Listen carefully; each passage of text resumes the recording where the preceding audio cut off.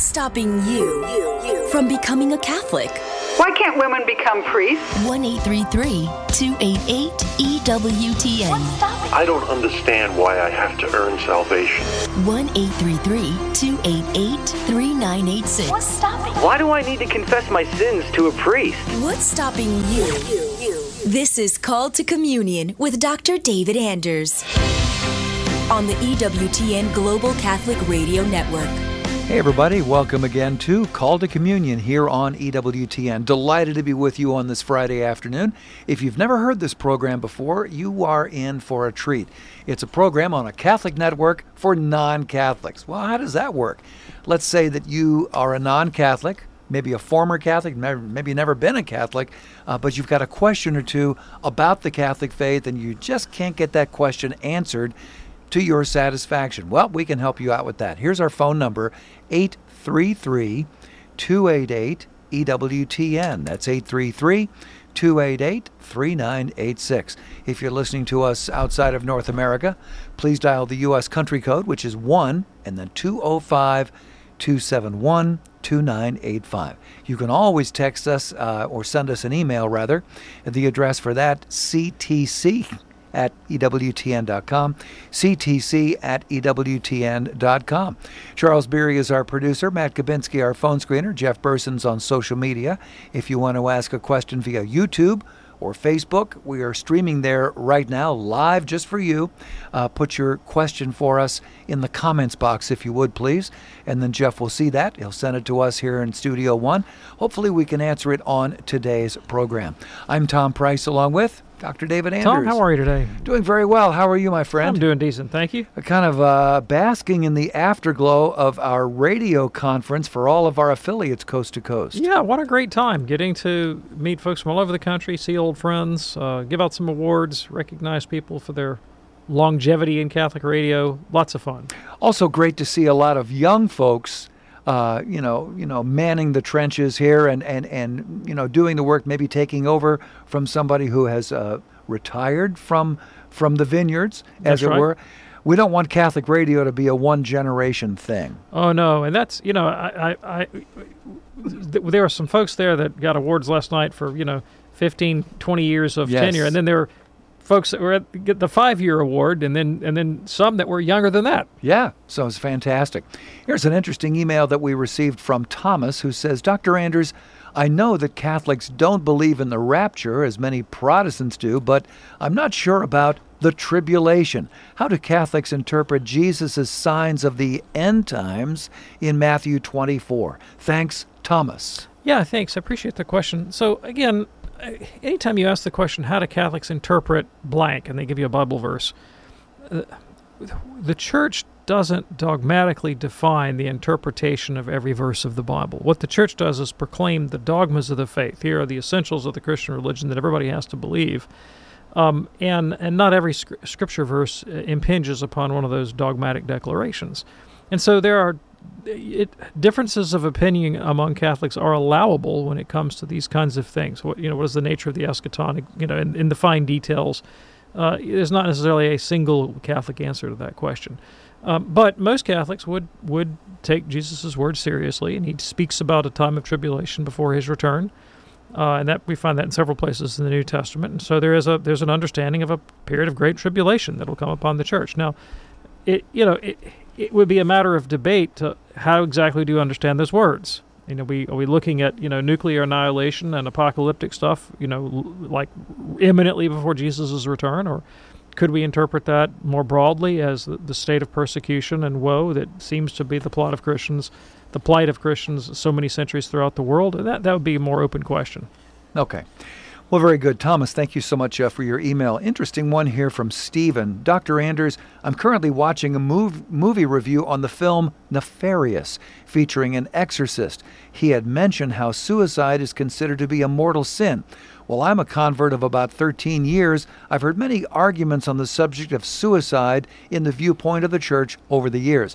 My overall take is that in most cases, victims of suicide are either likely not Catholic or not practicing Catholics. I have chosen this approach because of the 3 conditions of a sin required in order for it to be mortal. That is, if not all, non-Catholics are not aware of these conditions. So I guess the question I'm trying to convey is, if non-Catholics aren't aware of what mortal sin is and its criteria, how would they know if they're committing it? And how would suicide be considered a mortal sin if these conditions aren't known by non-Catholics, especially if they were not of a sound mind when it's committed? Thanks, Stephen K. Yeah, thanks. Okay, let me disentangle two sets of questions here, and one of them has to do with the nature of mortal sin and the status of someone who is unfamiliar with Catholic teaching. That's one set of questions, and the other is the moral status of suicide. So it would be a mistake to think that in order to commit a mortal sin, you have to be a knowledgeable Catholic. Right? And that I don't know if that's what you're saying, but it seems that it could be implied in your question that unless you've had your conscience properly informed by the Catholic Church, that you're not actually responsible for your actions. And that's not the position, right? If that were the case, that we wouldn't need forgiveness and the atoning death of Christ, right, to reconcile us to God. So you can be guilty of mortal sin and not know it, all right? You don't have to have the category mortal sin in your mind to be guilty of a gravely immoral act. What you do need to know is that you have done something immoral. Okay. That is necessary. And even then there is a little bit, it's a bit vaguer, because you can commit a gravely immoral act in ignorance without your ignorance being invincible. In other words, if you had the evidence before you of the act's grave immorality, but for some reason you chose not to inform yourself about the moral status of your act, then that doesn't let you off the hook. I'm trying to think if I can come up with an analogy. If somebody confronts you with a moral choice, and you think, well, there might be a real moral significance to this. Maybe somebody offers. Here's an example. Let's say somebody comes to you with an investment opportunity, and it looks like it's going to be a pretty darn good return, and you think, oh well, this investment opportunity will involve me in an intrinsically immoral act. I think I won't look under the hood. Oops. I'm not going to investigate that question because I don't want my conscience to be bothered by it. Yeah. So I'll go invest in this business or whatever, and then come to find out later it's doing something intrinsically immoral that I'm signing on to. Well, my decision to not inform my conscience doesn't excuse me. Okay. All right. So here comes the break. I'll come back to this question of mortal sin, knowledge, culpability, and how that impinges on suicide afterwards. Very good. We'll also talk with Chris in San Antonio, John in Washington, and your line waiting for you at 833-288-EWTN here on Call to Communion with Dr. David Anders. Stay with us.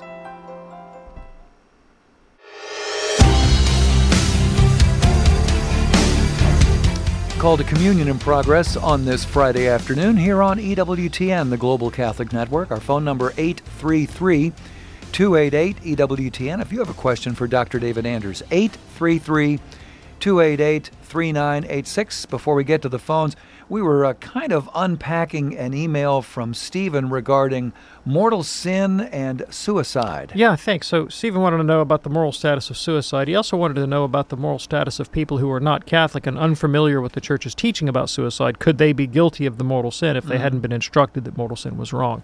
So I was trying to unpack the way culpability for sin works in Catholic theology. When your ignorance is culpable, when your ignorance is invincible, there are definitely people who can perform gravely immoral acts in ignorance and be excused because they didn't know better, right? And that would include potentially suicides. However, the Catholic Church believes in something called natural law. Natural law is the idea that there are exigencies built into our nature, into the fabric of reality, that make moral demands upon us, whether or not we know anything about God or Christian revelation, and that we have a moral obligation to seek our own and other people's flourishing. And the first principle of that would be this instinct for self-preservation that we have. I mean, if you don't have the instinct for self-preservation, there is no other good you can have in life. I mean, you can't be worrying about a good education or having offspring or living in society if you don't stay alive, right? Yeah. So that's really kind of ground zero. The dignity of life is kind of ground zero for the natural moral law. So just because you don't know Catholic teaching, you haven't been exposed to the Catholic Church, doesn't mean that you can't infer the moral obligation to stay alive. All right. Now, that notwithstanding, the details of the natural law, it would be theoretically possible for somebody to be ignorant of that conclusion, not fully culpable for their act of suicide. But you could be culpable as well. So just because you're not Catholic doesn't let you off the hook. Yeah. Suicide is an objectively immoral act. You're not supposed to commit suicide. But there are mitigating circumstances. So a person could, A, be invincibly ignorant through no fault of their own, or 2, they might not be in the right mind.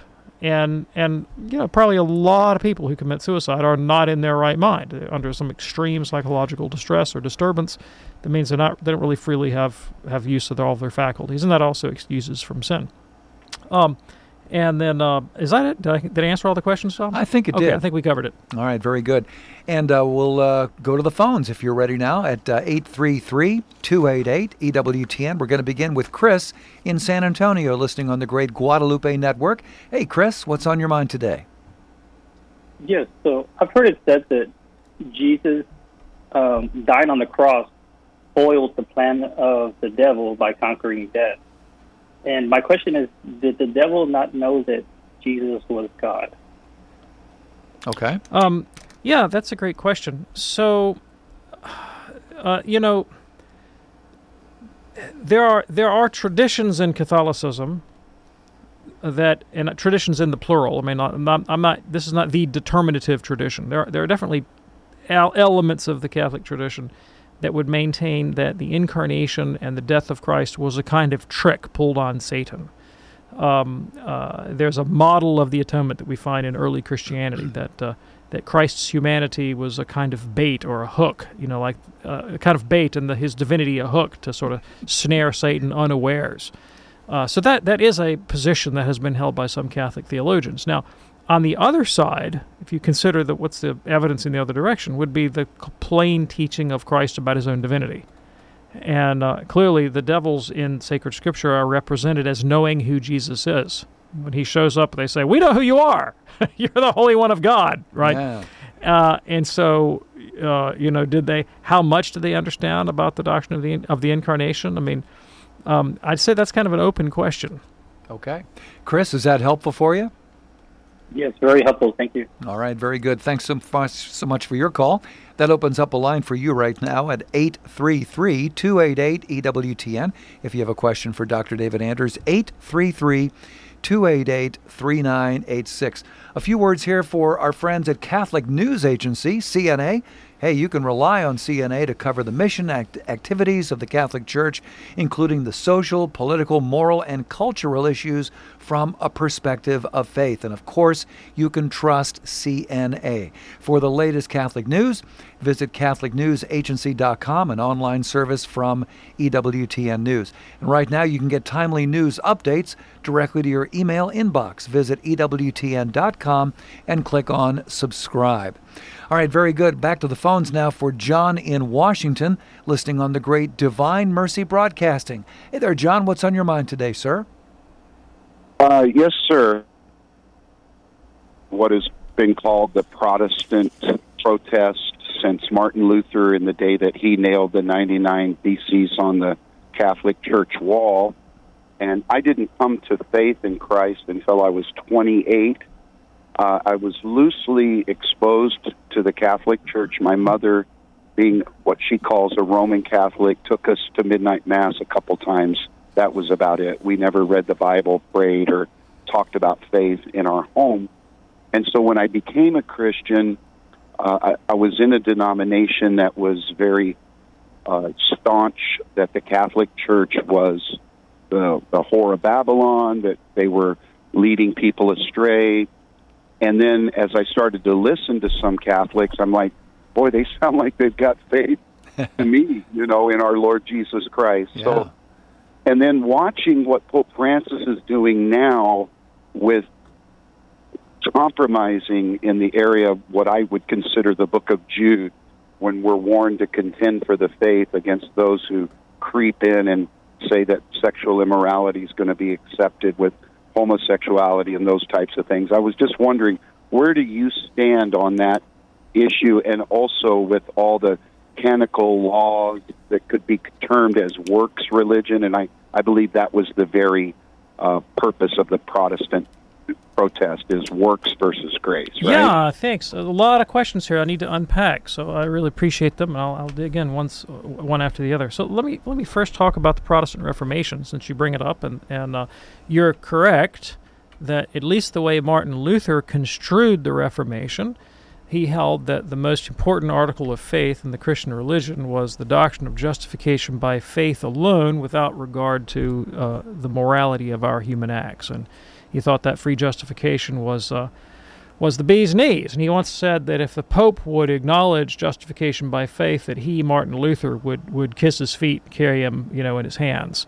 In 1525, Luther said, people want to argue about the papacy and indulgences and purgatory. Luther said these things are mere trifles and not worthy of debate in comparison to this other doctrine of justification by faith.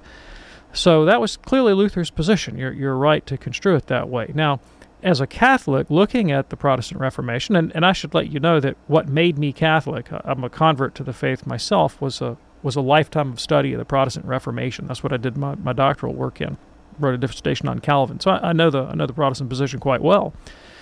What brought me around to Catholicism was the realization, first of all, that Luther's position on St. Paul, his reading of Romans and Galatians, was a complete novelty in the history of Christianity. And this wasn't my judgment alone, but I found it in the works of great Protestant historians of dogma. So people like Otto von Harnack, 100 years ago, and more recently Alistair McGrath, professor at Oxford University, who wrote a great 2-volume history of the doctrine of justification, freely admits that Luther's position was a novelty, that no one before Luther anywhere in the world held to this doctrine. And that was kind of interesting, obviously, to say the least. And as I did my own study of Christian history, the further I went back in history, the less like Lutheranism the world looked. Now, the Protestant explanation for that, of course, is that the Catholic Church came in and covered up the gospel with a lot of tradition and kind of obscured it, and the Reformers had to come along and blow away the smoke and let the pure light of the gospel shine forth. Well, the history itself didn't seem to confirm that, because, as I said, it's not like the earlier you go in history, the more like Protestantism it looks. It turned out to be the opposite. The earlier I got in history, the less like Protestantism it looked, all the way back to the New Testament. So I said, well, maybe everybody's wrong. Maybe everybody since St. Paul got this thing wrong, and so Luther really did recover something of biblical religion. So, I plowed into St. Paul again, aided by the best in modern Protestant scholarship, not Catholic scholarship, Protestant scholars. And I was reading men like N.T. Wright and James Dunn and Krister Stendahl and E.P. Sanders, and really celebrated Protestant biblical scholars. And what I found out was that, lo and behold, they also thought that Luther had gotten Paul wrong, right? And that the Protestant position really wasn't faithful to the teaching of St. Paul or to sacred Scripture. And it also reflected on the fact that Luther's Reformation took place in a time and place. It was in Germany in the 16th century, in Western Europe. There were a lot of other places in the world that had the Bible and did not have the Pope. A lot of other non-Catholic traditions out there that had the Bible and had it for 1,500 years throughout the world.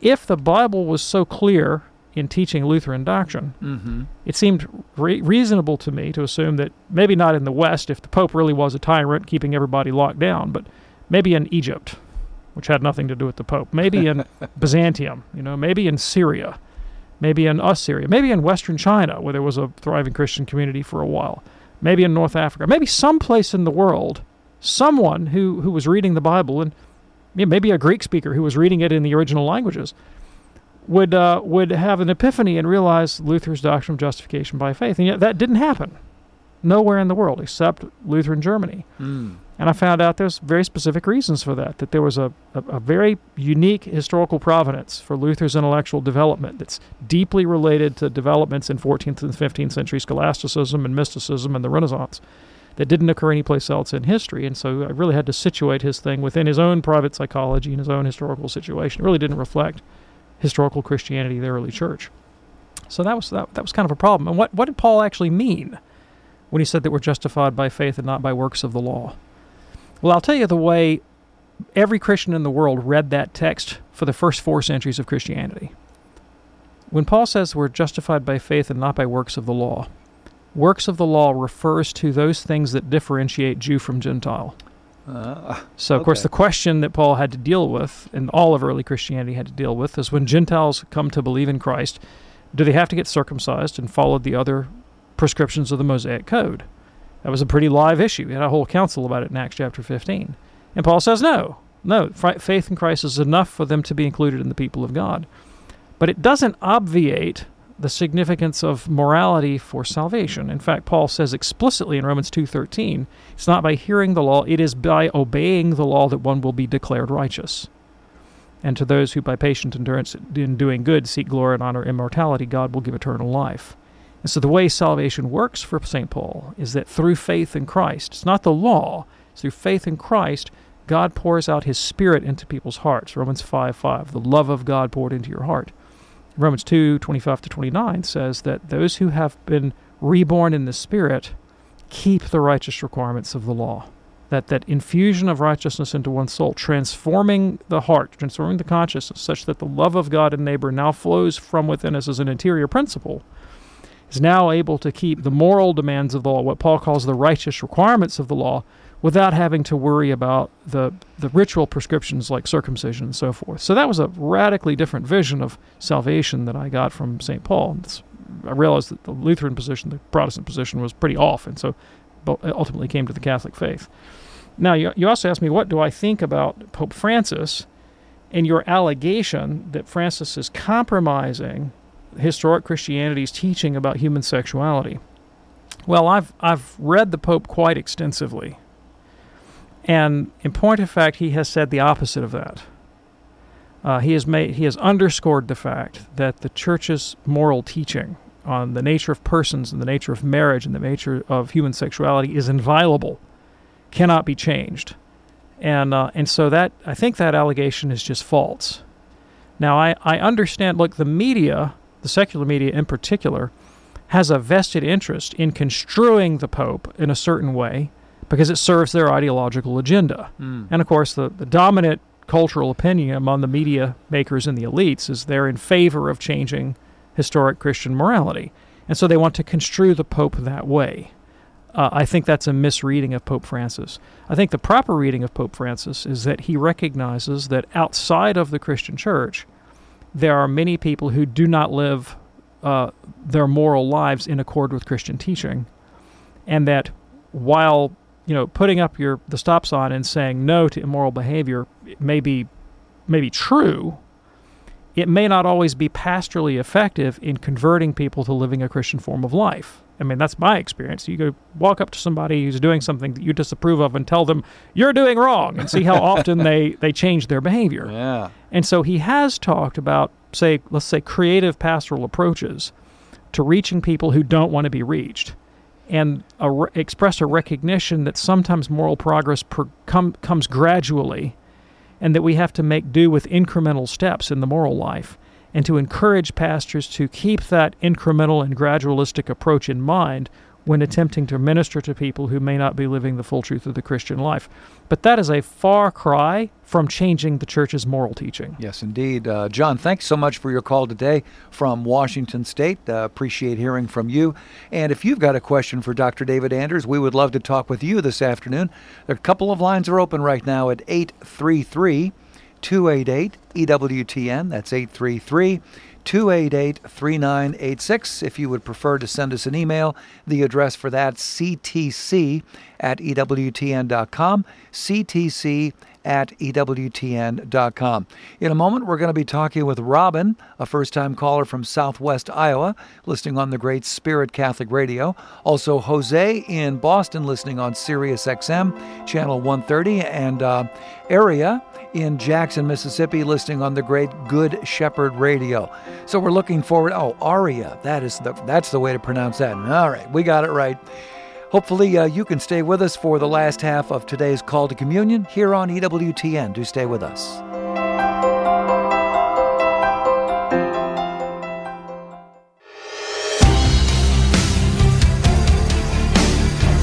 It's Called to Communion on this Friday afternoon here on EWTN Radio. Our phone number 833-288-EWTN.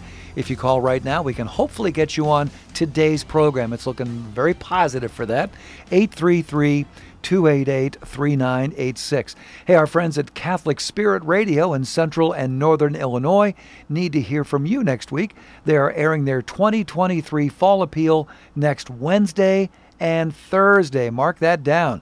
If you're listening to us in Bloomington or Normal, Pontiac, Lincoln, Joliet, anywhere, please support your EWTN Catholic radio station.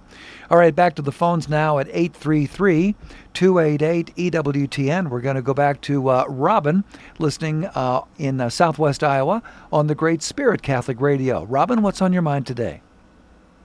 I was just wondering, I'm not a Catholic, but I am a Christian, baptized, and I enjoy listening to the Rosary. I try to follow along and say it. I didn't know if that counted up in, or it's like, nope, that one, cancel that one out. Not Catholic. Oh, yeah, thanks. I really appreciate it. Delightful question. So, yeah, wonderful question. So fortunately, you do not have to be a Catholic for God to hear your prayers. Right? I mean, right. If you think about all of the saints of the Old Testament, of course, they weren't Catholics. They were not baptized. They didn't have explicit historical knowledge of Jesus. And not only the Hebrew prophets of the Old Testament, but many of the righteous pagans that they interacted with. Take Job, for example. Job's not a Hebrew. For the first 11 chapters of Genesis is not a Hebrew in sight. So, and of course, God hears those prayers. God hears those prayers. And in fact, even among Catholics, like if the first prayer that you pray, which is, God, give me grace, I'm a sinner, forgive me. That comes for many people before baptism. And the Catholic Church says, that's also a work of grace. That's God drawing you to himself. So, and even among Catholics, when it comes to praying the Rosary, it's not, praying the Rosary is not like a commercial transaction where I shell out my beads and God rewards me with whatever temporal blessings I've asked for.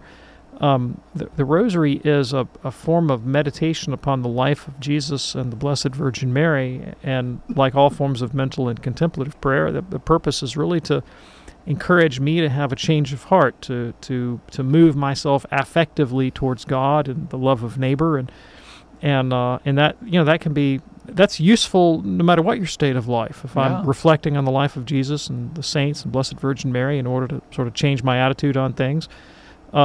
There's no absolute right and absolute wrong way to do that, and it's as effective as your disposition allows it to be. Yes, indeed. Is that helpful for you, Robin? Yes, thank you very much. You are most welcome. Thanks for your call. It is Call to Communion on this Friday afternoon here on EWTN. Our phone number, and there is a line or two available for you, 833-288-EWTN. That's 833-288-3986. Aria is listening in Jackson, Mississippi on Good Shepherd Radio. Aria, what's on your mind today? Hi, I'm actually in Michigan. Michigan. All right, very good. Yes, Dr. Anders, I love this show. Thank you for all you do. I was wondering how to explain to a Protestant that sola scriptura is wrong. Ooh, one of my favorite questions of all time. Yeah, thank you. So a lot of ways to do this. The easiest thing, I think, is to point out that it's not what Jesus taught. It's not what the prophets taught. And here's how I would go about doing that, right? Because if you say, well, Jesus didn't teach sola scriptura, most Protestants will come back immediately and say, well, he quoted Scripture all the time. He quoted Scripture all the time, which he did. And that's really a category confusion, because for Christ to cite Scripture as authoritative isn't at issue. Catholics also believe that Scripture is authoritative. The question isn't whether it's authoritative. The question is, what is the nature of its authority? Is the Bible, and here we mean the 66-book canon of the Bible that Protestants advert to, is that list of books indicated by God as the rule of faith?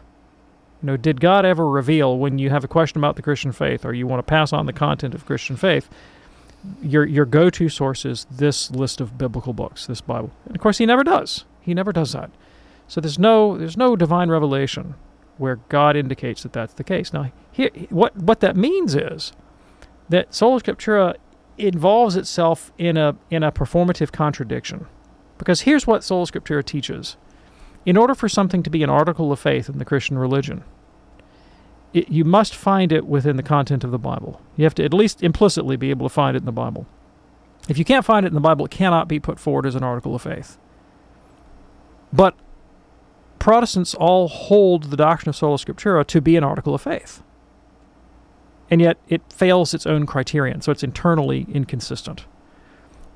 Instead of giving us the Bible, Christ was explicit in how he wanted the faith to be passed on authoritatively. He said to the disciples, "Go into all nations, make disciples, teach them everything I've commanded you." And everything he commanded was oral.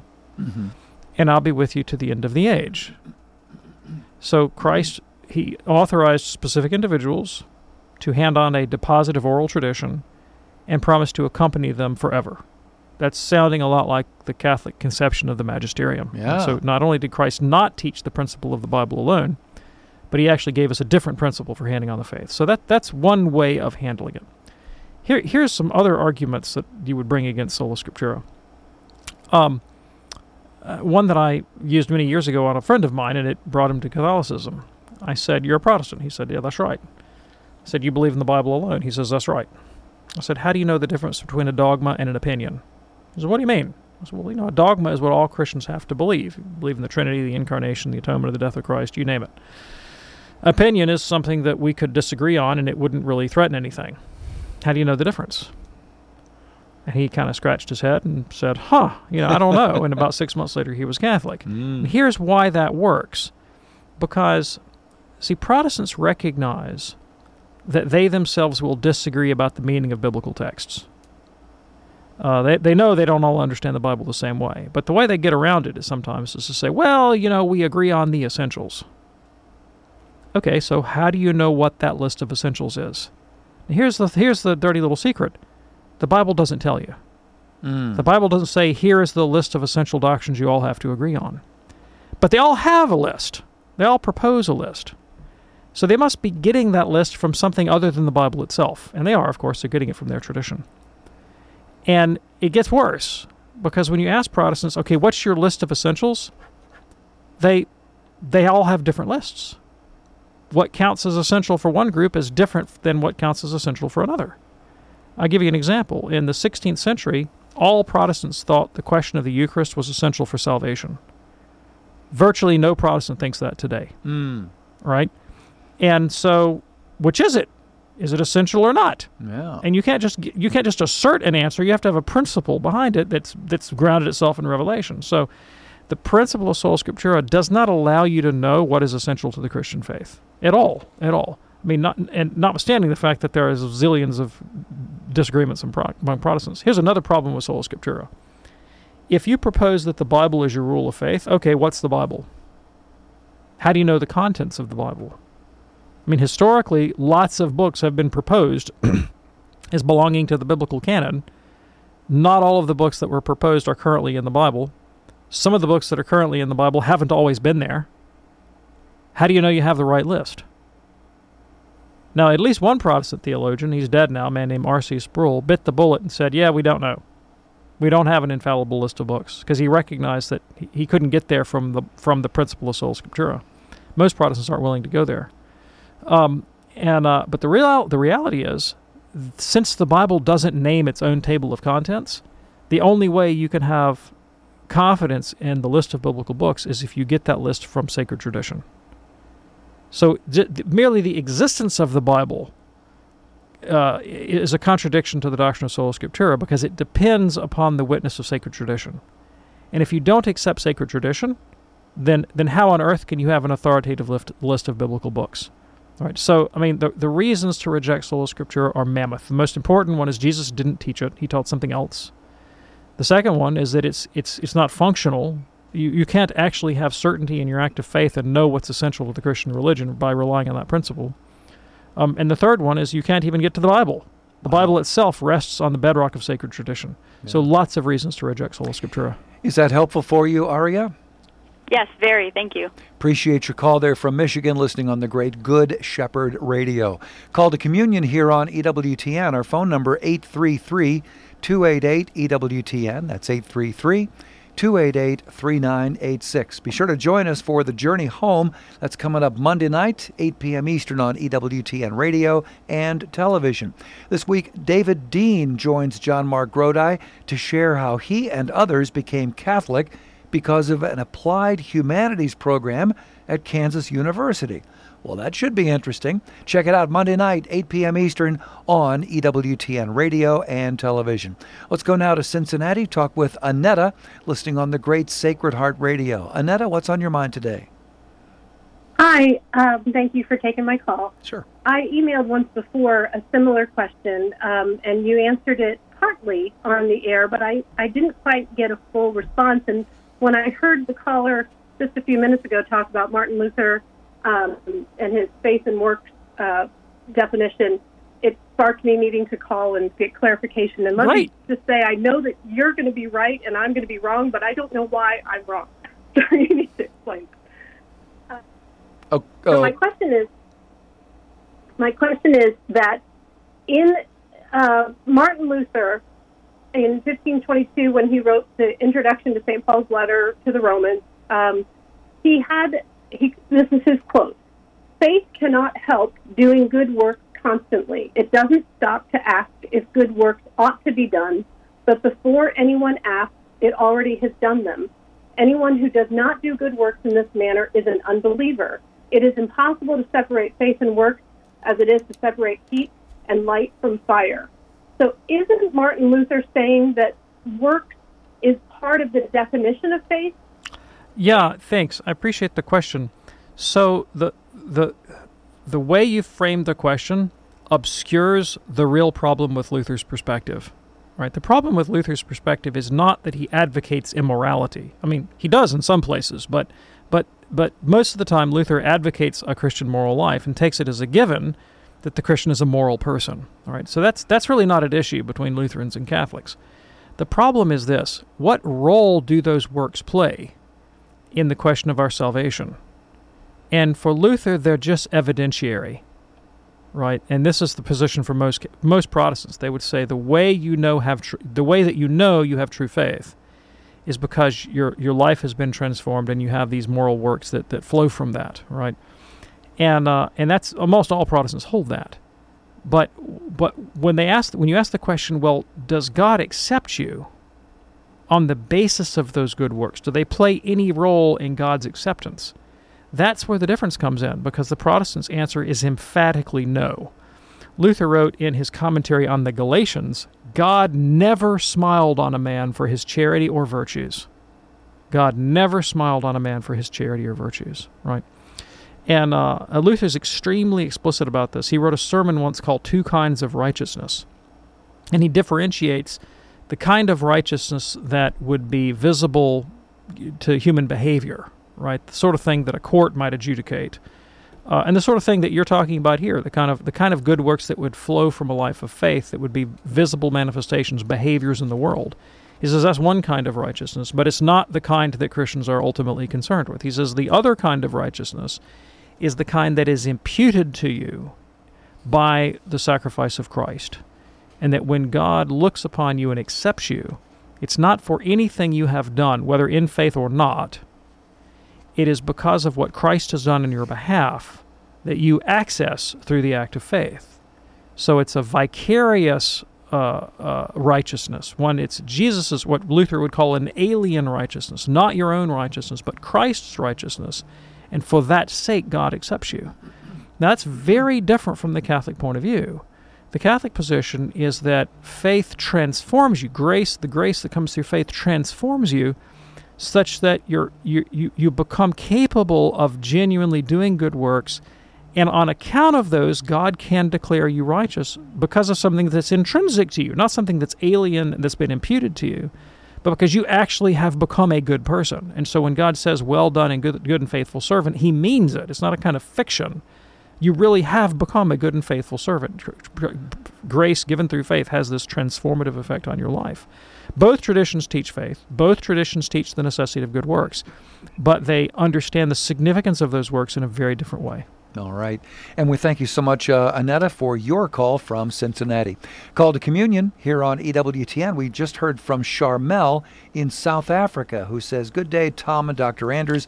I have a colleague who struggles with the idea that we can do the will of God.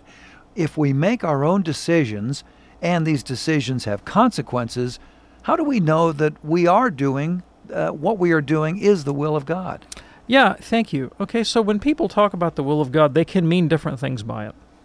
And sometimes what people mean is, well, I'm trying to decide, should I go to law school or should I go to seminary and maybe one day become a Catholic apologist?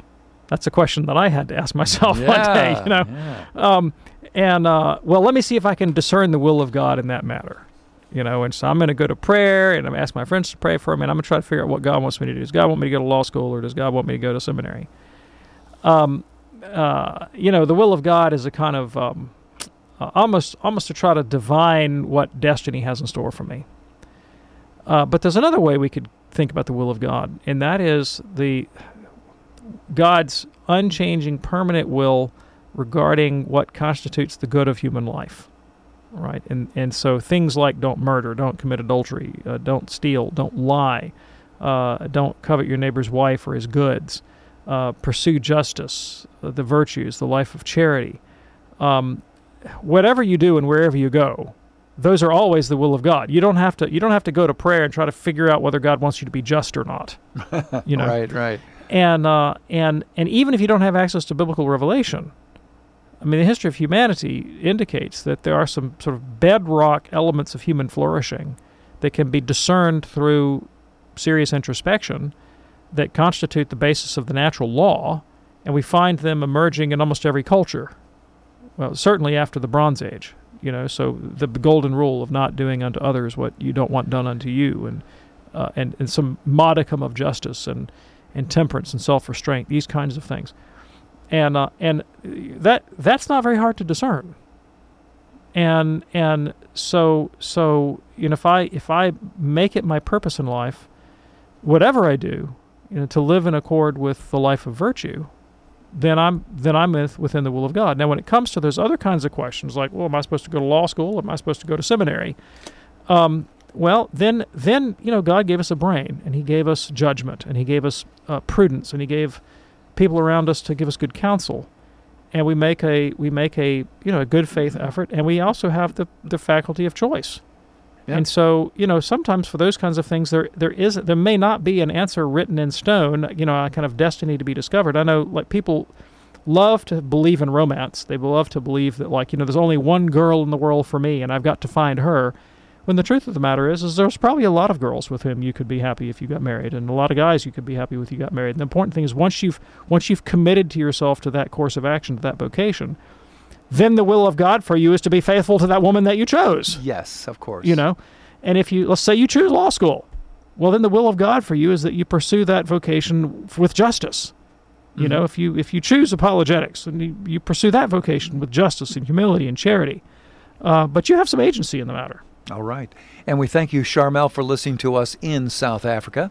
Call to Communion here on EWTN. Let's go now to Adrian in San Jose, listening on YouTube this afternoon. Adrian, what's on your mind today? Hey, guys. Thanks for taking my call, as always. So my question is a little complicated. I'm going to try to get through it as fast as I can. So in the Bible, where it speaks about if you have a problem with your brother, you take it to him personally, one-on-one. Then you take 2 or 3 or more. And then finally it says to take it to the church. Now, I'm confused on what exactly does that mean and what can the church do for me. My situation is that I was persecuted in the fact that my parents put a restraining order on me for correcting them morally. I told my mom, don't use God's name in vain. She says, don't tell me what to do. And it just, morally speaking, they just don't like to be corrected. I get it. But for them to go and file a fake, fraudulent, violent thing against me, now they took it public. I took it to the church. I told the priest, and they're very reluctant to help me. And I don't even know how they can really help me. My dad's involved in the church. So yeah, thanks. I appreciate the question. So the church does have tribunals they do hear legal cases, especially cases that pertain to issues of canon law and marriage, right? So there are areas of jurisdiction where the church absolutely passes judgment.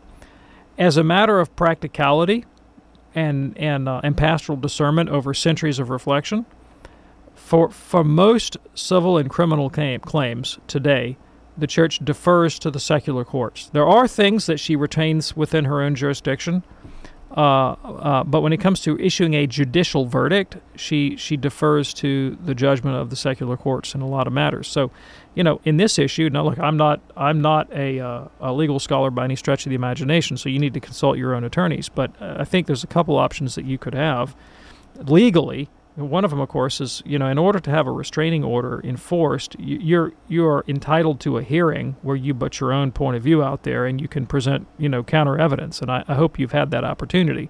If not, there's probably some you haven't been given judicial due process.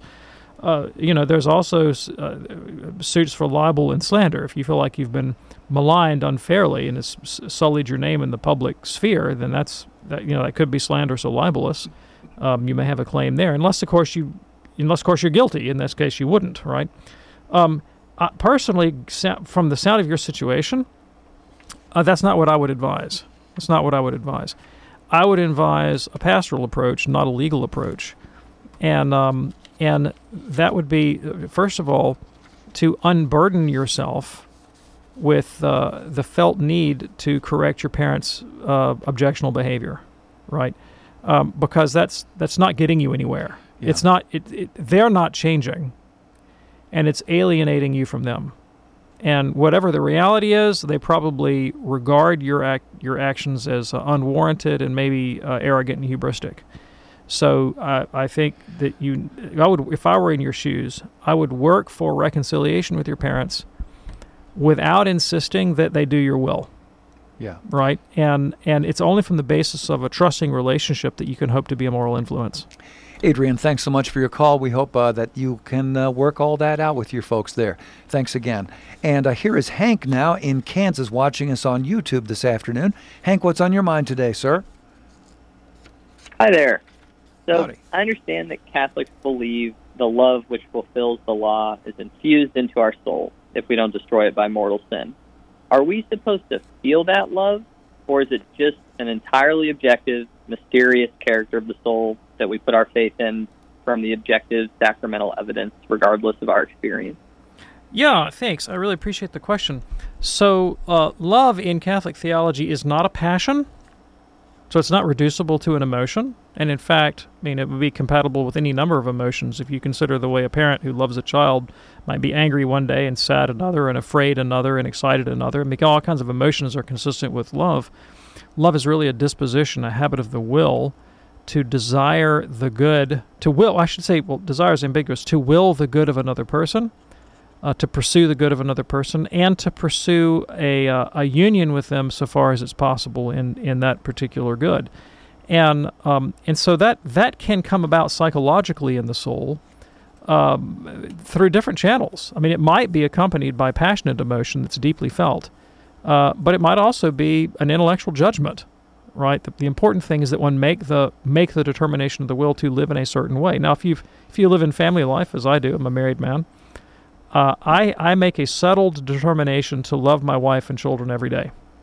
Some days that comes with profound emotion.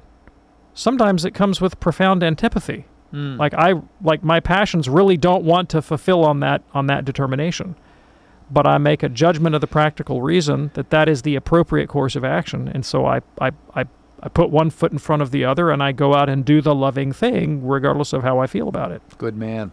All right, Hank, thanks so much for your call. Jeff is watching us on YouTube. Jeff, we have about 30 seconds. What is your question, please?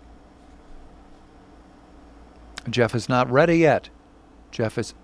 Okay, well, yeah, we're having some little tech issues here, but we will work all that out. Well, we always do. So Jeff's question is, what did the Protestant reformers get right, apart from an example of how not to raise disputes with the church? Is there anything we can learn from them? Yeah, I wrote an article one time called "John Calvin Made Me a Catholic." Yes. Right? Yes. And so, something that I personally learned from John Calvin was about the importance of a sacramental dimension to Christian life. Because even though Calvin was a Protestant, he's often regarded as the most Catholic of the reformers because of the heavy emphasis that he put upon the sacramental dimension of Christian life. Calvin said, that in the Eucharist we have a substantial partaking in the body and blood of the Lord, and that's essential for the life of salvation, the life of faith. So that was pretty neat stuff, Yeah. I learned from Calvin how wrong modern evangelicalism was, because I grew up in a modern Protestant church, and when I compared it to the teaching of Calvin and to the life of the Protestants in Geneva, I recognized that my modern religion was a real modern innovation that didn't reflect the mind of the earliest reformers. And that caused me to lose confidence in the principle of sola scriptura, and another thing that helped move me in the direction of the Catholic faith. So I could kind of go on all day about things I learned from Protestants, but unfortunately, I'm out of time. Yes, indeed. Jeff, thanks so much for your question. And Dr. David Anders, have a great weekend. Thanks, Tom. See you on Monday right here on EWTN's Call to Communion. Have a great one. God bless.